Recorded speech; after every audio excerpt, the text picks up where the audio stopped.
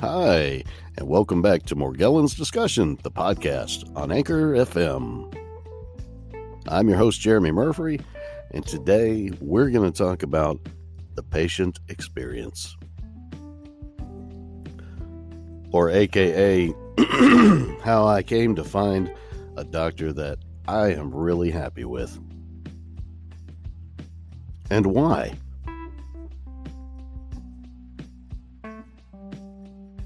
So I'm going to give you a little bit of patient history. Back around when I was 6 years old, I developed a severe eczema.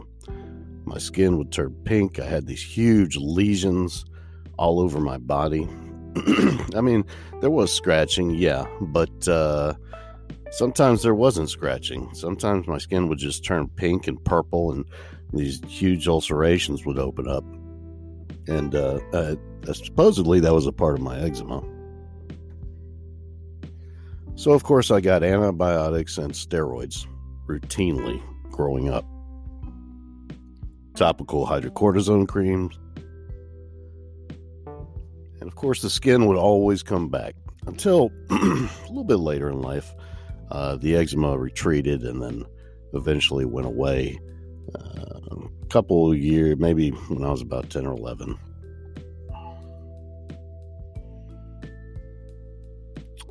And I thought for a while that, my skin was pretty good, except that I always had strange marks.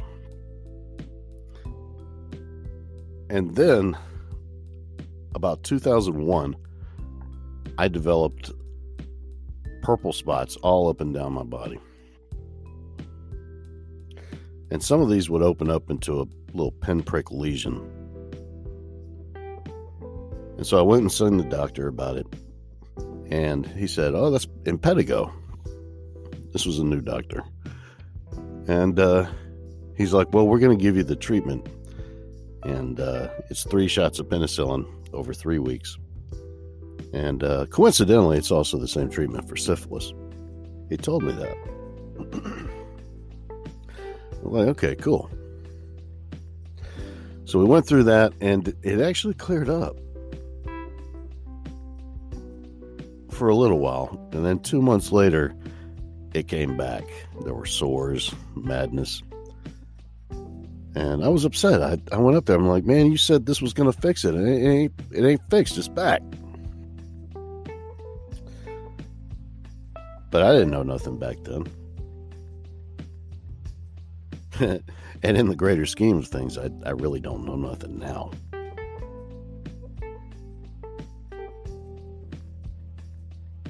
So, about 2005, 2006, I started noticing more and more lesions, and they were getting freakishly weird.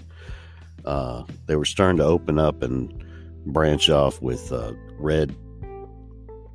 I want to say, what I'm describing is the way the red marks branched off. I'm not saying that there were tentacles in the sores.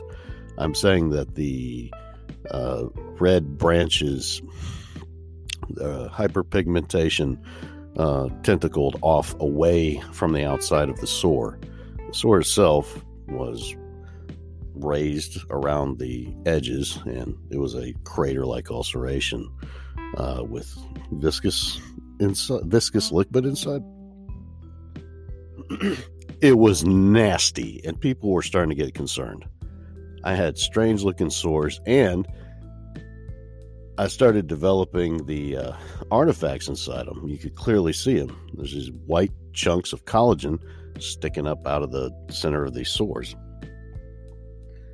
And I remember asking in the emergency room one time, because at that point, I couldn't go to a doctor. I'd started to slip.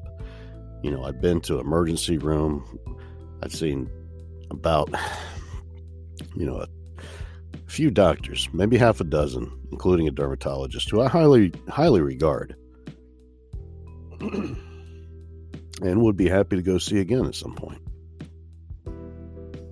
But my problem was getting worse, and I was feeling like the medical community just couldn't figure this out. But I still had faith in them, so I kept going back. This time I'd go to the emergency room maybe once every 2 months because they would give me the antibiotics. It would get better. I would think, okay, I'm great. And then it would come right back. Always antibiotics, steroids, 2 weeks. The pyramid of the prednisone.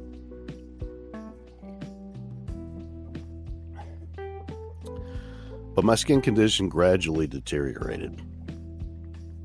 And I actually worked that way, normal jobs, doing computer stuff, telecommunications, circuit design. And I had these open, oozing sores all over my body. But it was always the same thing. A couple of weeks of antibiotics, a couple of weeks of steroids, and then another couple months I was back to where I was. And in the meantime, my mental health was landsliding down terribly. And I just wasn't in control. I was failing at school, failing at work, failing relationships, just failing to do the right and the smart thing. And so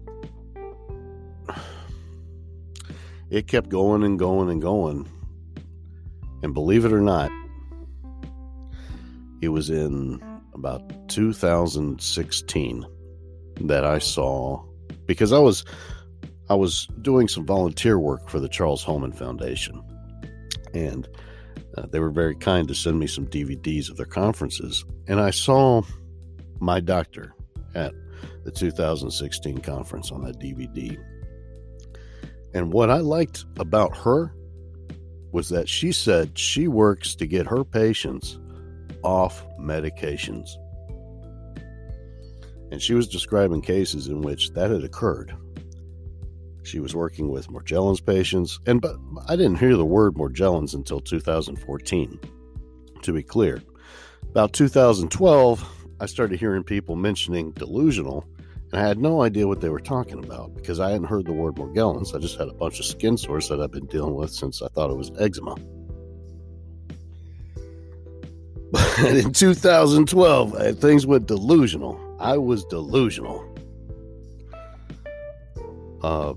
But of course, when you do a differential on a person, you can determine if they are dealing with an infection that's been, and if you look at their medical history, you can probably see, oh, okay, this is something they've been dealing with since before Morgellons. But through the Charles Holman Foundation, I learned the true nature of my skin condition. I actually didn't see any Morgellons fibers until 2014. I finally got a microscope and looked, and clearly it was nasty in there, with the fibers intertwined with tissue and nastiness. And frightening, because I had no idea what had happened. So I saw my doctor on that conference DVD, and my doctor is Dr. Ebony Cornish. She works at the Amen Clinics in Virginia. And I flew up there to see her. She wasn't working there previously. It was a different practice at the time. But she gave me the test and a recommended protocol and a few prescriptions. And so I did everything she said. And I immediately noticed a cognitive improvement in my ability to function. I was able to start completing tasks. I was starting to be better socially in communicating with people and not just going off the deep end. Things were starting to improve. And so a couple months into the treatment, she said, okay, let's add an antibiotic, try this combination. And when we did that, the first time I took that combination, I noticed, because most of my adult life,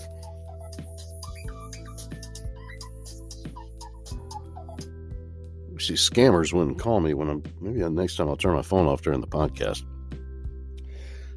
I had a low level of aggression, of anger. I want to say, I don't know what, call it tripwire is what I'll call it. Just a low level of existing, getting ready to be upset. Like somebody could just say something, it would trip it, and I would just blah, blah, blah, blah, blah, blah, blah, blah, blah, blah, blah, blah, blah, and just all over the place. And nobody wants to hear that shit.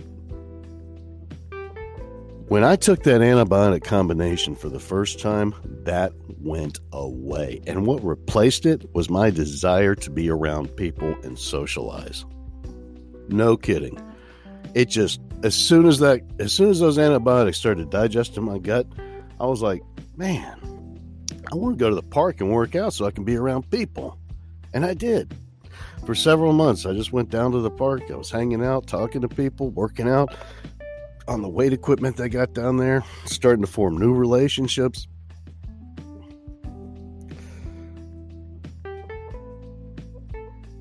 And I went back to school. I started taking classes online, and where I would get just a little bit through and then get frustrated, get in an argument with the teacher, this time I was actually succeeding. This time I was actually completing my classes. This time I was making the difference that I needed to be making for the past 20 years. When instead I just crawled inside a bottle and drank myself so that the pain didn't hurt so much inside. But that didn't help. That just made things worse.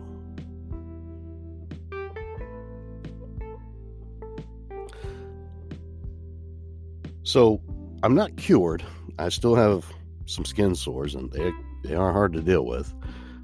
I don't live in a non-moldy environment, but I mean, it's, for the most part, it's not moldy. I mean, once you get mold in the house, there's mold in the house. And where I live in the southeast, it's especially humid and moldy. But and no, I mean, I think most people have normal mold exposure and they don't ever have any problems. But, when the inside of your body has been perforated with that's another thing my doctor was able to accomplish, was she actually was able to produce serology results of a Borrelia infection, tick-borne relapsing fever. And maybe that was a new infection. Likely. I did have a bullseye rash when I was living in a dilapidated environment around 2010. I was living in a really cool old house downtown. One of those big ones had been split up, but back in the colonial days, it was the servant's house. And then the master's house was like right next door. But a lot of weird juju went on in that house. I mean, like before I moved in, decades before. Interesting history. It ended up burning down to the ground, and then they rebuilt it. New house looks nice. But so I did get a bullseye rash when I was in that house, and that's one where the squirrels were living in the walls, raccoons for sure. There was just a hole in the roof, and we'd watch them go back in and forth out of there. So I'm sure I was living with the louse and the tick. I also did some work in the backyard, the jungle, doing some clearing out there, and for sure I picked up a tick back there. If I got the bullseye rash and I had to bet it, I would bet that would be it. And that was, like I said, about 2010.